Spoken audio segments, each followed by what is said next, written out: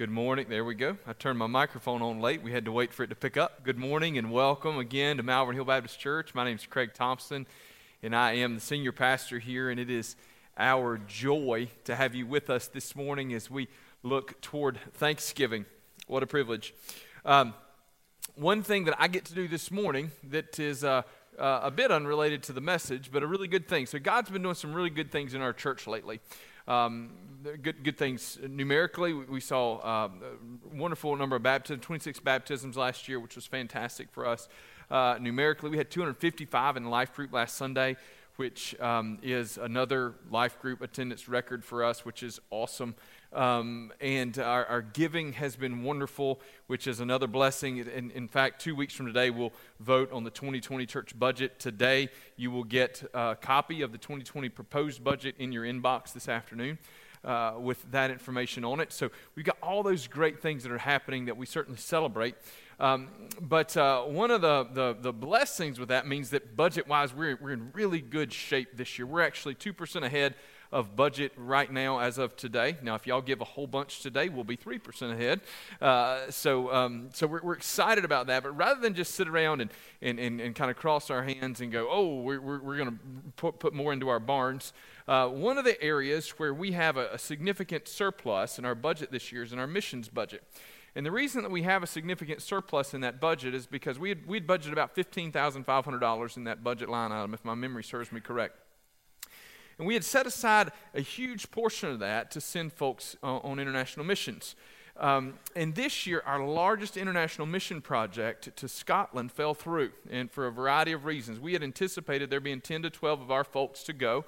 And one thing that the church does is it sets aside $500 for each person going on those international trips to help to fund those expenses, because, as you know, those aren't free.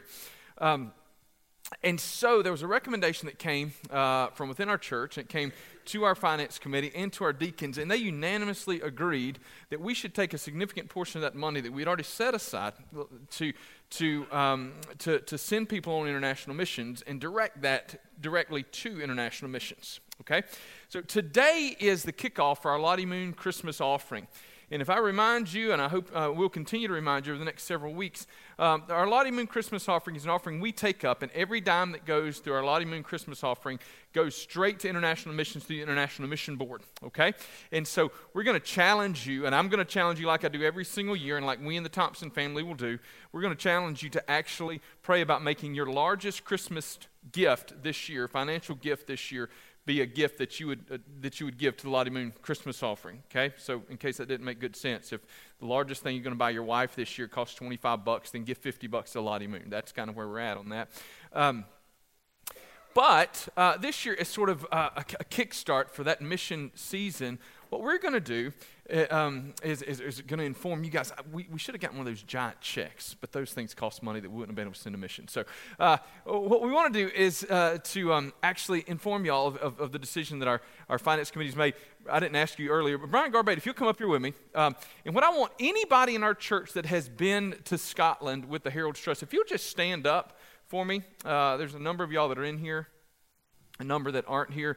I was hoping that Dylan would be here, but they're still home with a baby, and several others. I've been as well. Brian is actually going to be going on the board with the Herald's Trust, which is the ministry that we partner with there in Scotland beginning in February. And so I made him come up here to be the face of the organization since we couldn't have somebody better. It's the best we got. That's it. We're actually going to be able to contribute $6,500 to the Herald's Trust. And so we wanted to let y'all know that today. That decision was actually made a couple of months ago. We held on to it today because we wanted to use that as a kickoff for our missions giving and missions offering this year, just to say that we're going to be able to take $6,500 out of that. It was already set aside, and since the mission trip fell through, we just felt like it would be selfish almost of us to hang on to that since we'd already earmarked it to go there. And so, Brian, I know that you've probably already let Rob know, or I don't know if you have or not, but we'll be, and Scott's taking care of making sure all that money gets to the place that go. So the Herald's Trust, just so you know, is an evangelistic outreach ministry primarily focused in Edinburgh, Scotland. They've been working in the past 2 or 3 years in church planting as well. They're in the schools. They do a lot of street evangelism, but they are a proclamation gospel ministry, much like many of the other ministries that we partner with. So it is a joy for us to be able, and church family, it is a joy for me to be able to say that y'all have been so faithful in your giving this year that here we are coming up on the end of the year, and we're looking at ways that we can give away more money. So well done, church family, for all the things that you've done. Before you sit down, what I want to do is I want to pray for the Herald's Trust, okay? And we will be going to Scotland again next year, so information about that will be coming out soon. But if you've got any interest in how you might be able to partner or just go, maybe you don't feel like you're a partner, maybe you're just a worker, that's fine. Any way that you can participate, see Brian, and Dylan's not here, but Dylan Young would also love to talk with you about that. They're still home with their brand new baby, so we gave them a free pass today on that. But let's pray together. Father God, as we come to this time of Thanksgiving, we are so grateful, Father, that we as a church family are able to support the ministry of the Herald's Trust in a palpable way with a financial gift, Father. I'm so thankful for the faithfulness of the folks here at Malvern Hill, for their willingness to give, Lord God, to give to support the ministry here and to give to support the ministry abroad. Father, I pray that you would always give us eyes to see well beyond the walls of our church. Father, to be well aware of the needs that exist beyond Malvern Hill, beyond Camden, Lord God, the needs that exist in faraway parts of the world, places like Edinburgh, Scotland, where we've been able to have a footprint, and places like Riga, Latvia, where we've been able to have a footprint, Lord God, places that we may not even be aware of, that we have missionaries there as a result of our partnership with Southern Baptist. Lord, I pray that you would bless our missionaries around the world, and Father God, give us eyes to see and hearts to understand and appreciate the desperate need of the gospel in very dark and hard places. Lord, may we, Lord, I pray that you, Lord God, would take our contribution and multiply it in the ministry of the Herald's Trust. And Lord God, I pray that beginning today, you would just burden the hearts of the people here at Malvern Hill for the need to give to support international missions through our Lottie Moon Christmas offering, that Father God, we would be able to put more Luke and Patty Talberts on the field, Lord, from all sorts of Southern Baptist churches all across our land, so that the darkness of lostness may be pushed to the edges, Lord God, and the light of the gospel may invade. We pray these things in the name of Jesus, trusting, Lord God, that his name is powerful to save. Amen.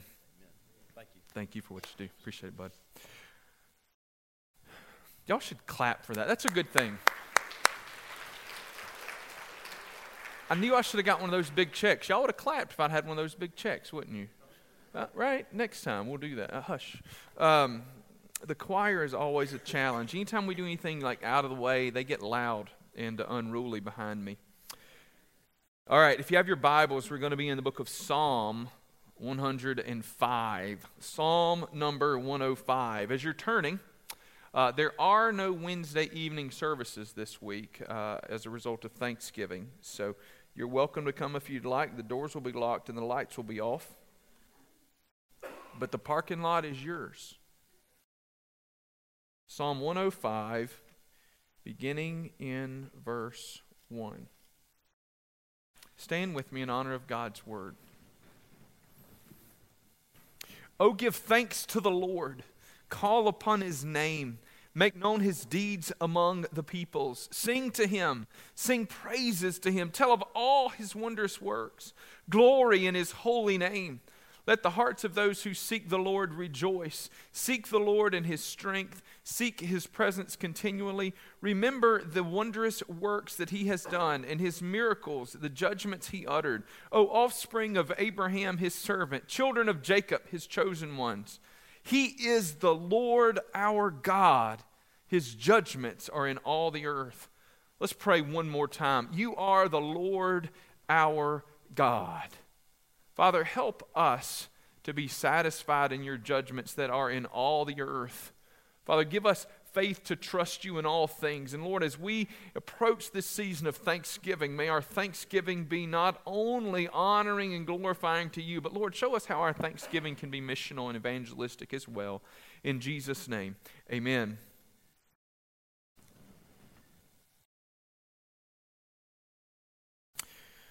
Thanksgiving can be missional. I want y'all to know that. As I believe I said last week, I love Thanksgiving. I do. I'm so excited about this time of the year.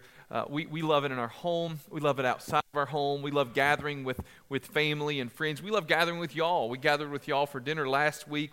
Angela and I are having our deacons over after service this evening for dinner, and we love hosting them in our home. We love having, we do our church-wide drop-in because we're just gluttons for punishment. We love having y'all all come by, and we love to just spend time with all of you. I look forward, we spend Thanksgiving with my family this year. I'm looking forward to that, but we also recognize that as we gather with our families, we will gather with many people who don't know the Lord. We will gather with some folks that we don't see on a regular basis, some folks that we may only see once or twice a year, and many of those people don't have an active, vibrant, living relationship with Lord Jesus Christ.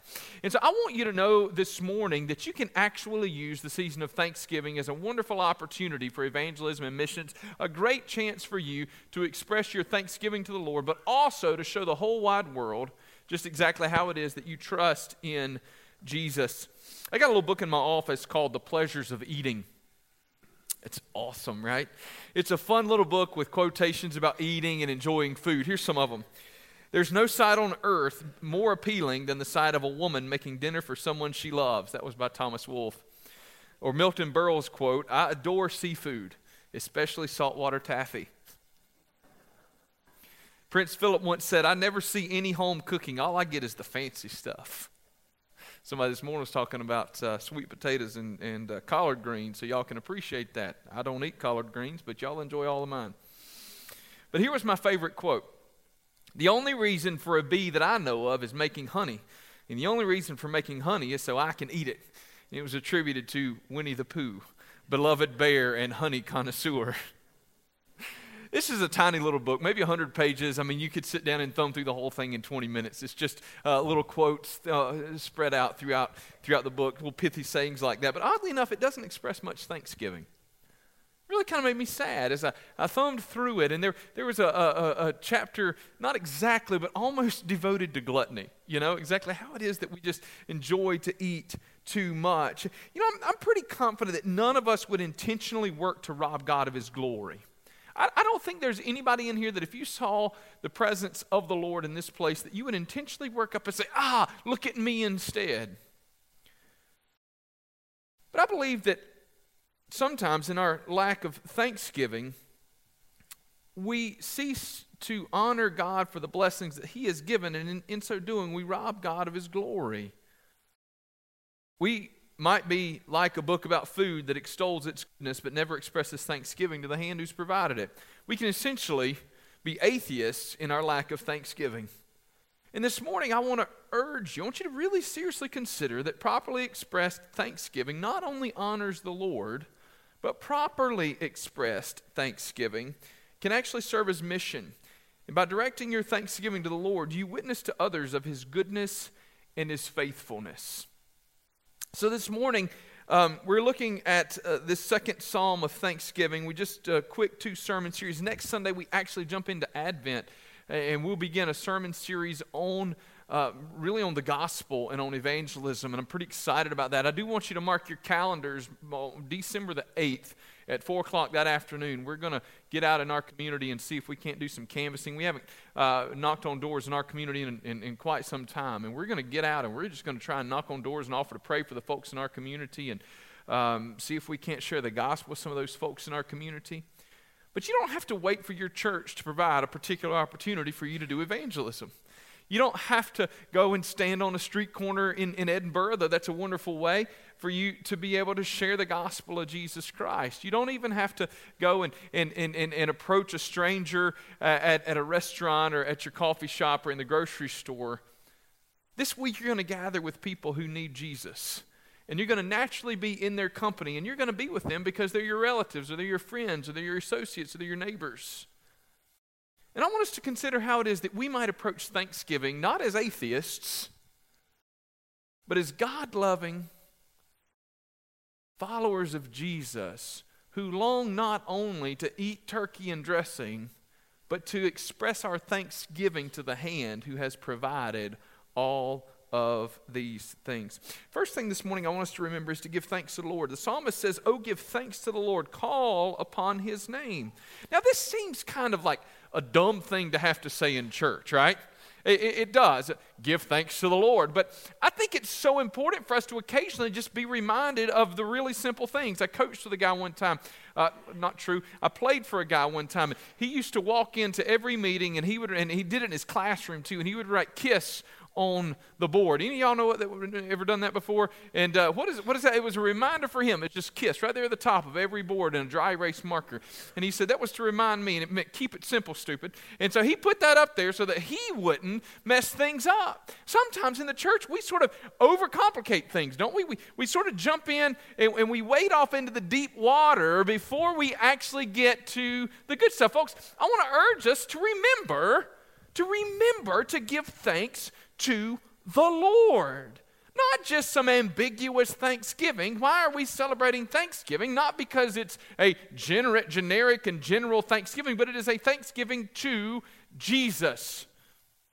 Last year, so in recent years, Wyatt has been on me to duck hunt. I told him for a long time we weren't. Then finally I said we would. I think I've talked about this on Sunday mornings before. And so now we still have absolutely no idea what we're doing, just for the record. I don't know if it makes me a great dad because we're learning together, or a terrible dad because I have no idea what I'm doing. But either way, we're just in it for the fun of it, I guess. But I went with a couple of our college guys last year. They called and said, "Hey, you want to go duck hunting?" I said, "Yeah, I'll go." So I wanted to be cool, so I went with them because I'm old, but they hung out with me, so it was great. I said, "Hey, do I need to bring my waders or just a pair of boots?" Whatever you want to bring is fine. I said, "Well, I mean, no, not whatever. I need to know, what do I need to bring? Do I need to bring, chest waders or a pair of boots?" And well, if you got waders, you might as well bring your waders. I said, "Okay, well, I'll bring my waders." And so we walk off into the little place where we're going. It's dark, as you might imagine, and I have no idea because I've never been in this place. And 3 steps in, I'm chest deep, and I just looked. I said, "How in the world was I going to do this in boots?" "Oh, I think you would have been fine." Y'all, that makes absolutely no sense, right? This is what it's like to hang out with college people when you're in your 30s. They don't mind getting cold and wet. I ain't getting cold and wet. That ain't happening, right? There's nothing on earth that I can imagine that I want to shoot so bad that I'm willing to swim out there in the middle of December. It just ain't happening, right? But sometimes we kind of get into we move past the elementary really quickly. So do I need waders? Well, I don't know. I mean, you don't have to bring them. Folks, listen. The answer to that question was real simple. Yes, Craig, unless you want to be up to your neck and soaking wet, you need to bring them. Y'all, when we come to the church, sometimes we need to simplify it, don't we? We don't need to offer all these different things and work in all these difficult and complex. I'm all about the theological discussion, but before we get there, sometimes we just need to break it down and keep it really simple. Give thanks to the Lord. Ready? Period. Hard stop. And then we move on to the next subject. To whom do we owe thanksgiving? Give thanks to the Lord. Give thanks to the Lord. And I'm going to say it one more time. Give thanks to the Lord. And I'm going to jump up and down when I do it to sort of give emphasis to that. That's the whole first point. And I want us to make sure that we cling to that as we gather with folks, as we consider how it is that our Thanksgiving can be missional. Let's remember that we don't just gather to give we're just thankful for this food. Thankful to who or whom? Thankful to what entity that has provided it? You understand how we could become atheists in this? If I'm just generically thankful, then I have no person to thank. But if God is the supreme being who has given us all things, then I have somebody to be thankful for. I have an uncle that he prays evangelistic prayers. Y'all ever know those people? I don't say this with like sarcasm. He does. He knows that we have family members that don't know the Lord, and so when he prays the gospel in that prayer. I love it. It's fantastic. Okay? But look, we're going to make sure that when we gather to pray, we're expressing those thanksgivings to the provider of all things. So give thanks to the Lord. Number 2 this morning, testify to his faithfulness. Oh, give thanks to the Lord. Call upon his name. Ready? Make known his deeds among the peoples. Sing to him. Sing praises to him. Tell of his wondrous works. This psalm is a concise history of Israel. Now, if we keep reading, and we're not today, but if we keep reading, I want you to look with me. We won't read the whole thing, but you go down to verse 12. When they were few in number and of little account, and sojourners wandering from nation to nation. So he's talking about how they inherited the land of Canaan. He talks in verse 9 about the covenant that he made with Abraham. He talks about Joseph being sold as a slave into Egypt. He talks about how he endured there, but he also talks about how it was that God brought them out of Egypt with Moses. Talks about how he sent the plagues upon Egypt. He talks about how the Lord went ahead of them in a cloud for covering by day and in fire by night. He talks about how God blessed them with quail and how he sent water in the wilderness. He brought his people out. This is a very concise history of the creation of Israel. But in so doing, the psalmist is testifying to God's faithfulness. Folks, how has God proven faithful in your life? How has God proven faithful in your life? How often do you take time to testify to God's faithfulness? We had a marriage seminar here. Well, it was a marriage equipping study that went on for 8 weeks back in the fall. That's when it was. Back in the fall. And one of the things that we did, and in all honesty, we did this because we had to have one more week, and we were trying to figure out exactly how. Angela and I have generally done that in 7 sessions and not 8. And so for the last one, what we did is we turned the tables back to everybody that was in that group, and we asked them to sort of teach us. And so we listened, and one of the best things that happened in that last meeting was for married couples to talk about how God had proven faithful in their lives, right? To hear those testimonies of how their marriage was on the rocks, and they questioned and contemplated whether or not it was worth sticking it out, but that they did, and that God was faithful to bring them through that rough place and to put their feet on a solid ground, solid footing in their marriage. It was wonderful to hear all those testimonies and stories of God's faithfulness because, listen, it gives you courage as a couple when you can look back at others who have been through similar struggles and to see the way that God brought them through that struggle and placed them in a good place. Y'all, when's the last time that you testified to God's faithfulness in your life? When? Had a conversation with a guy working through some business things not too long ago, and he was sharing with me about how one of the things that encouraged him as he was trying to work through some of these struggles with the business was to hear other people who had been through similar struggles, but that they'd come through on the other side. There's a reason that we need to testify to God's faithfulness. There's a reason that you need to share those stories of God's faithfulness in your life. Because as you do, you have an opportunity to lead others towards Him. What could you do in the presence of friends and family members who don't know the Lord? Perhaps they're not open to hearing the gospel from you. I get that, right? I get that. They're not always, especially our family members, are not anxious to hear that from us. But can you just share with them about how it is that God has brought you through the last 12 months? Or the last 12 years? Some of you maybe even just the last 12 weeks that God has proven faithful.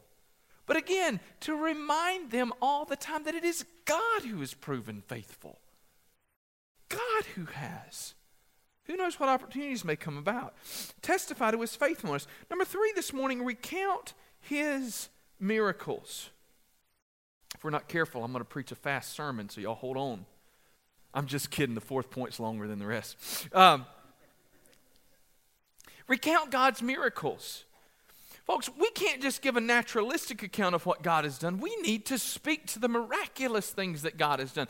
Thomas Jefferson was one of our founding fathers and really one of the great minds behind this idea of the United States of America. Thomas Jefferson drafted the Declaration of Independence because it was sort of agreed upon that he was by far the best person to do it. But Thomas Jefferson was not a Christian and an orthodox understanding of that. Thomas Jefferson was heavily influenced by Christian ideals. He still expressed an understanding of a provident, of a divine providence. But the reason that I say that Thomas Jefferson was not in the orthodox understanding of Christians is because Thomas Jefferson rejected the miracles of the Scriptures. Thomas Jefferson famously took a penknife and cut out of his Bible the miraculous accounts and then had a different edition of the Bible that could be published there that just sort of recounted the moral goodness of Jesus. listen to me, without a virgin birth and an empty tomb, there is no Christianity. There is none. Do you understand? We've got to be willing to celebrate not only His faithfulness, we need to be willing to recount His miracles. And so in this psalm, the psalmist doesn't just say God was with us and good things worked out. The psalmist says that God parted the waters. The psalmist says that God brought Joseph into Egypt. The psalmist says that God sent a pillar of cloud and a pillar of fire. God did all of those things. Folks, when we go back and we look at the plagues that came upon Egypt, these were not just natural happenstances that just happened to occur. God sent those things. And we need to celebrate God's miracles. What are the miracles of God in our lives? Perhaps you say you've never seen a miracle. Folks, can I tell you something? Every time that you've seen a person go from death to life, you've seen a miracle of God's grace. Every time that you see a person pass through the waters of baptism in here, we celebrate the salvation that has come in their life, and you see a miracle of God's grace. Every story that you hear of God bringing a child into this world, we see a miracle of life being created. We've seen the miracles of God. We've experienced the miracles of God. And folks, we need to celebrate the miracles of God. What a God we serve. The psalmist said, look at God's miracles and give thanks to Him. Give praise to Him. When's the last time that you shared with somebody what a miracle it is that God has brought about in your own life through your salvation? That God took you from the miry clay and set your feet on the rock that is Jesus Christ. Speaking with a pastor just this week, and he hasn't been in his church too long. I said, how are things in your church? He said, he still calls me pastor, which I think is kind of funny. He says, Pastor, they're amazing. God's done some great things. He says, we're baptizing a bunch. We got some more that are anxious to be baptized. He said, but I need to see them. I need to see in their life a desire to follow the Lord. He said, I'm confident that God saved them because they didn't have to do anything to get saved. Well, I love to hear it. He said, they didn't have to do anything. God does all that.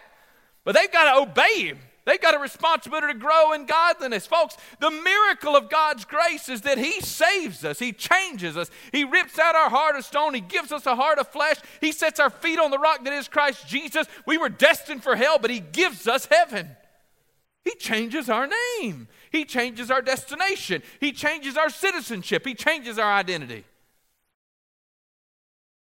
That's a miracle. It's a wonderful, incredible miracle. But it's preceded by something else that's nearly miraculous as well. And what is that? That He's willing to love us. Have you ever thought about the miracle of that? That He's willing to love us. Yesterday, Angela and I went to Hobby Lobby. Y'all, we have I've made so many trips there since we moved. I appreciate y'all giving me a salary here because I've been giving it all to Hobby Lobby.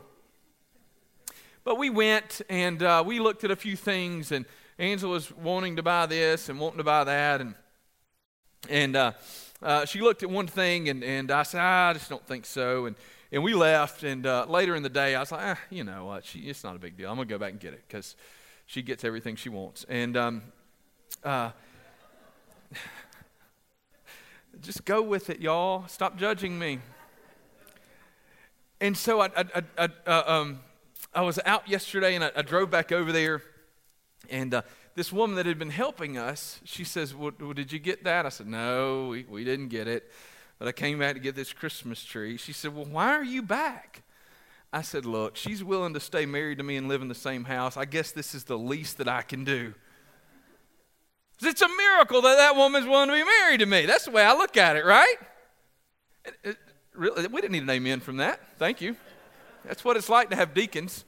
But y'all, if I can look at it as a blessing that my wife would be married to me, how much more? Not only the miracle that God would save us, but the miracle that God would be willing to love us. When's the last time that you actually loved those who were your enemies? Loved those who were absolutely unlovable? See, it's easy for us to say, well, I love those who are unlovable as long as I'm on the other side of the world, right? It's easy for me to talk about loving somebody that I can't actually lay eyes on. I'm talking about loving somebody that ruins your life. Loving somebody that's mean to you, that's hateful to you. Folks, when we sin against the Lord And yet he loves us anyway. What a miracle it is that God would express that kind of mercy, that kind of grace, that kind of patience with us. Folks, recount the miracles of God. Share the miracles of God. Tell about those things that God has done and give Him the glory and Him the praise.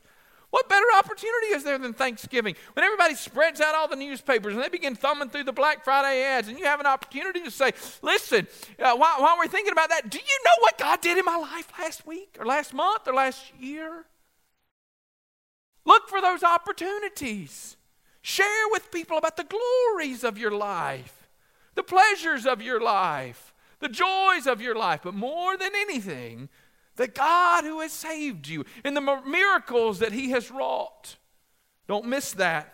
Then finally this morning, so give thanks to the Lord. Now remember, I want to bring us back to where we started. How can you lead others towards Christ? By expressing thanksgiving. Give thanks to the Lord, testify to His faithfulness, recount His miracles, and then folks, pray for opportunities to warn others of His judgments. You say, Craig, that doesn't sound very much like Thanksgiving. You know, it's easy to honor the Lord when things are good, but do you praise the Lord in hard times? Now, for those of you that might be astute Bible scholars or astute students of the Word of God, you may know that I haven't given you the full background of Psalm 105 just yet.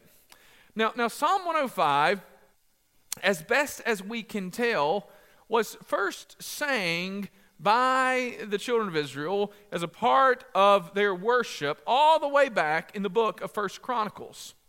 And in 1 Chronicles chapter 15, the Bible gives us the account of the Ark of the Covenant being transferred from the house of Obed-Edom into Jerusalem.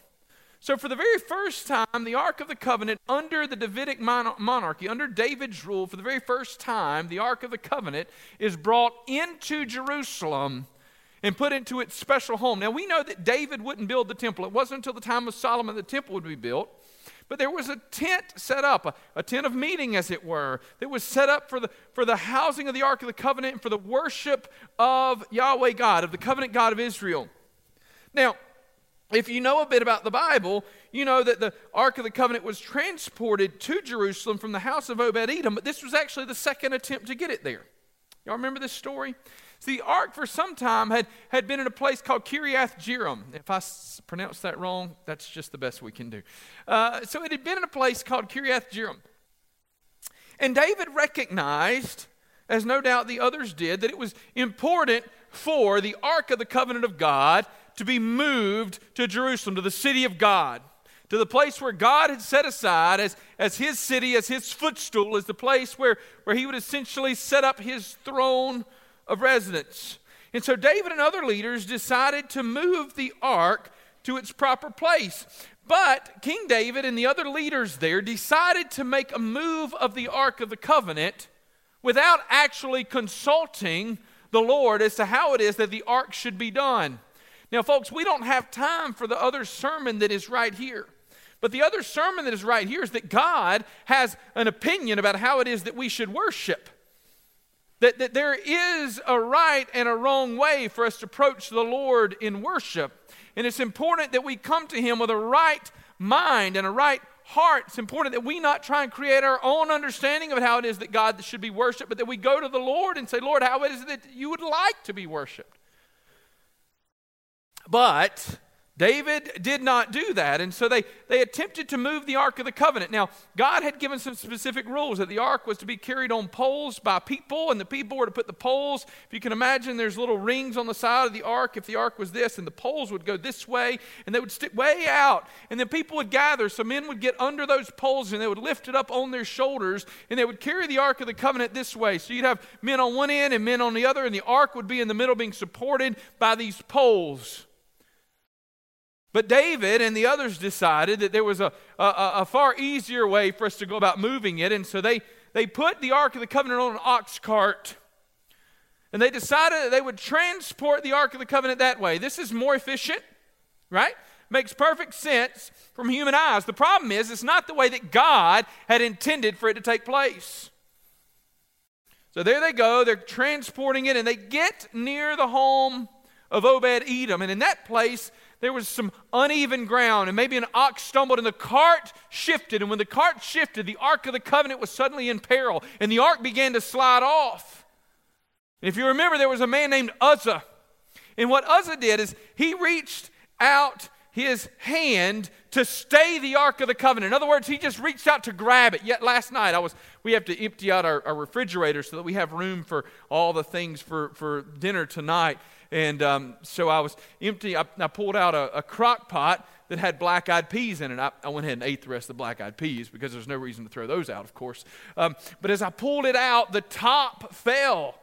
And when you see those things happen, you don't think, do you? You just react instinctively. And so I throw my foot up into the refrigerator. Thank God I didn't break anything in there. So I throw my foot up to try and catch it, and somehow I was able to actually keep it from falling all the way out and from shattering in the floor. So I was grateful. But that's what happens when we see something fall, and we just reach out to grab it, do whatever we can. That's what happened. The ox stumbles, the cart tilts, and as it does, the Ark of the Covenant begins to slip. Uzzah reaches out and he saves the ark from certain disaster. In that moment, God struck him dead.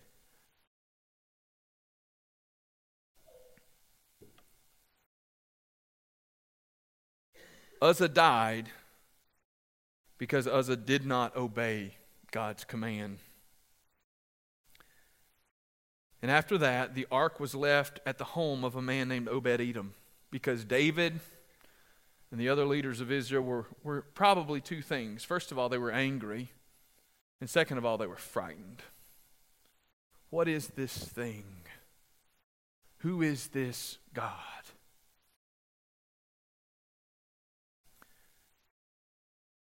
"3 months it stayed at the home of a man named Obed-Edom. And for 3 months after Uzzah had died for touching it, for 3 months, the home of Obed-Edom experienced incredible prosperity.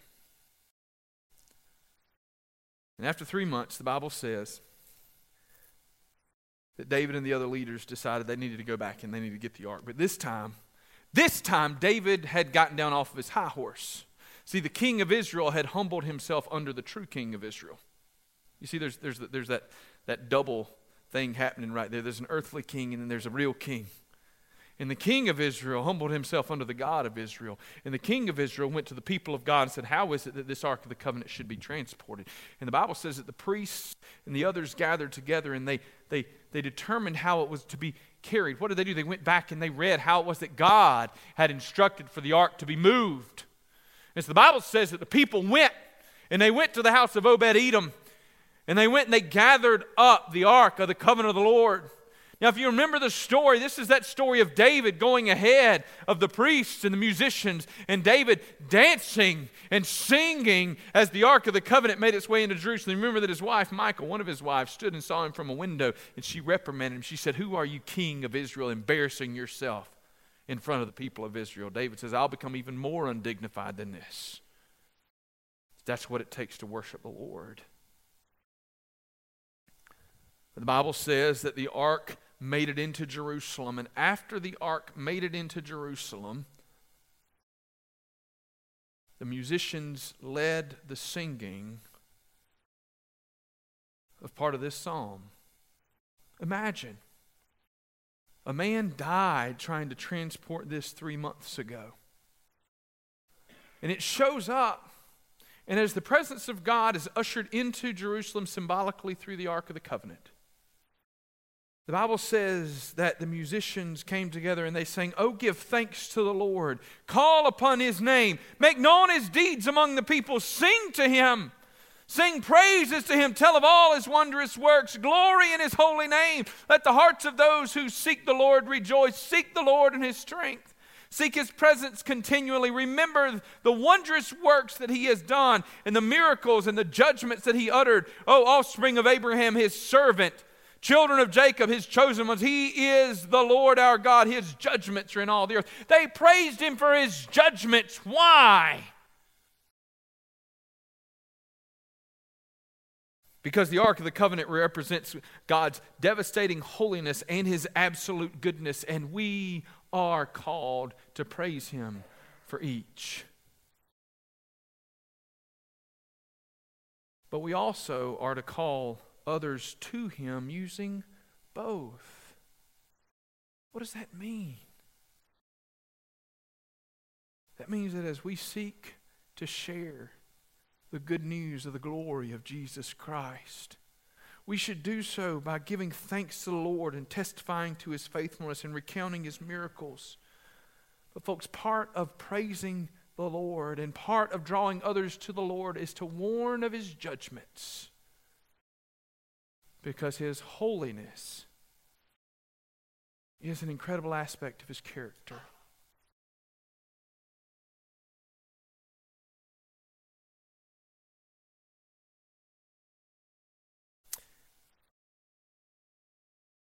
David and the other leaders of Israel praised the Lord not only for His blessings, but for His judgments, because they had an utter confidence that He was right, that He was holy, and that no matter how it felt, that He was good. Do you trust that the Lord is good today, even in the hard days? Are you willing to praise Him in the dark days?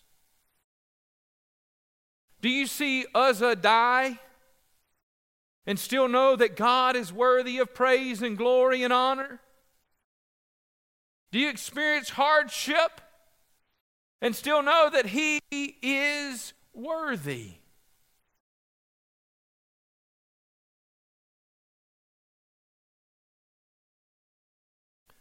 Warn of God's judgments. But don't miss this.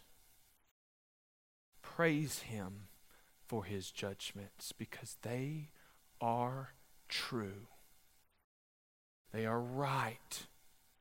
Even when they're hard, they are still right.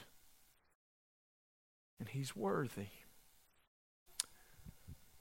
It is my hope and my prayer that as we approach, well, we're not approaching, as we live in the midst of this Thanksgiving season, it is my hope and my prayer that you can look back and see many things over the past days, weeks, months, and even years for which you can be thankful. But if you are approaching Thanksgiving in the darkness, in the hard seasons of life, can I tell you that even there, God is with you. He hasn't left. And you can still give Him praise right there, because He's worthy. Do you celebrate Thanksgiving as an atheist or as a Christian? Do you come into a season of Thanksgiving expressing gratitude toward our benevolent Heavenly Father, who has given all things, who causes the rain to fall on both the just and the unjust? How are you leading others toward Christ with your words of praise and thanksgiving? I'm pretty confident that none of us would intentionally work to rob God of His glory. But we may rob God unintentionally by not giving Him glory for the blessings that we have received from His hand. See, if we're not careful, we're much like that little book that I talked about just a few minutes ago. A book about food that extols food's goodness but never expresses thanksgiving to the hand who has provided it.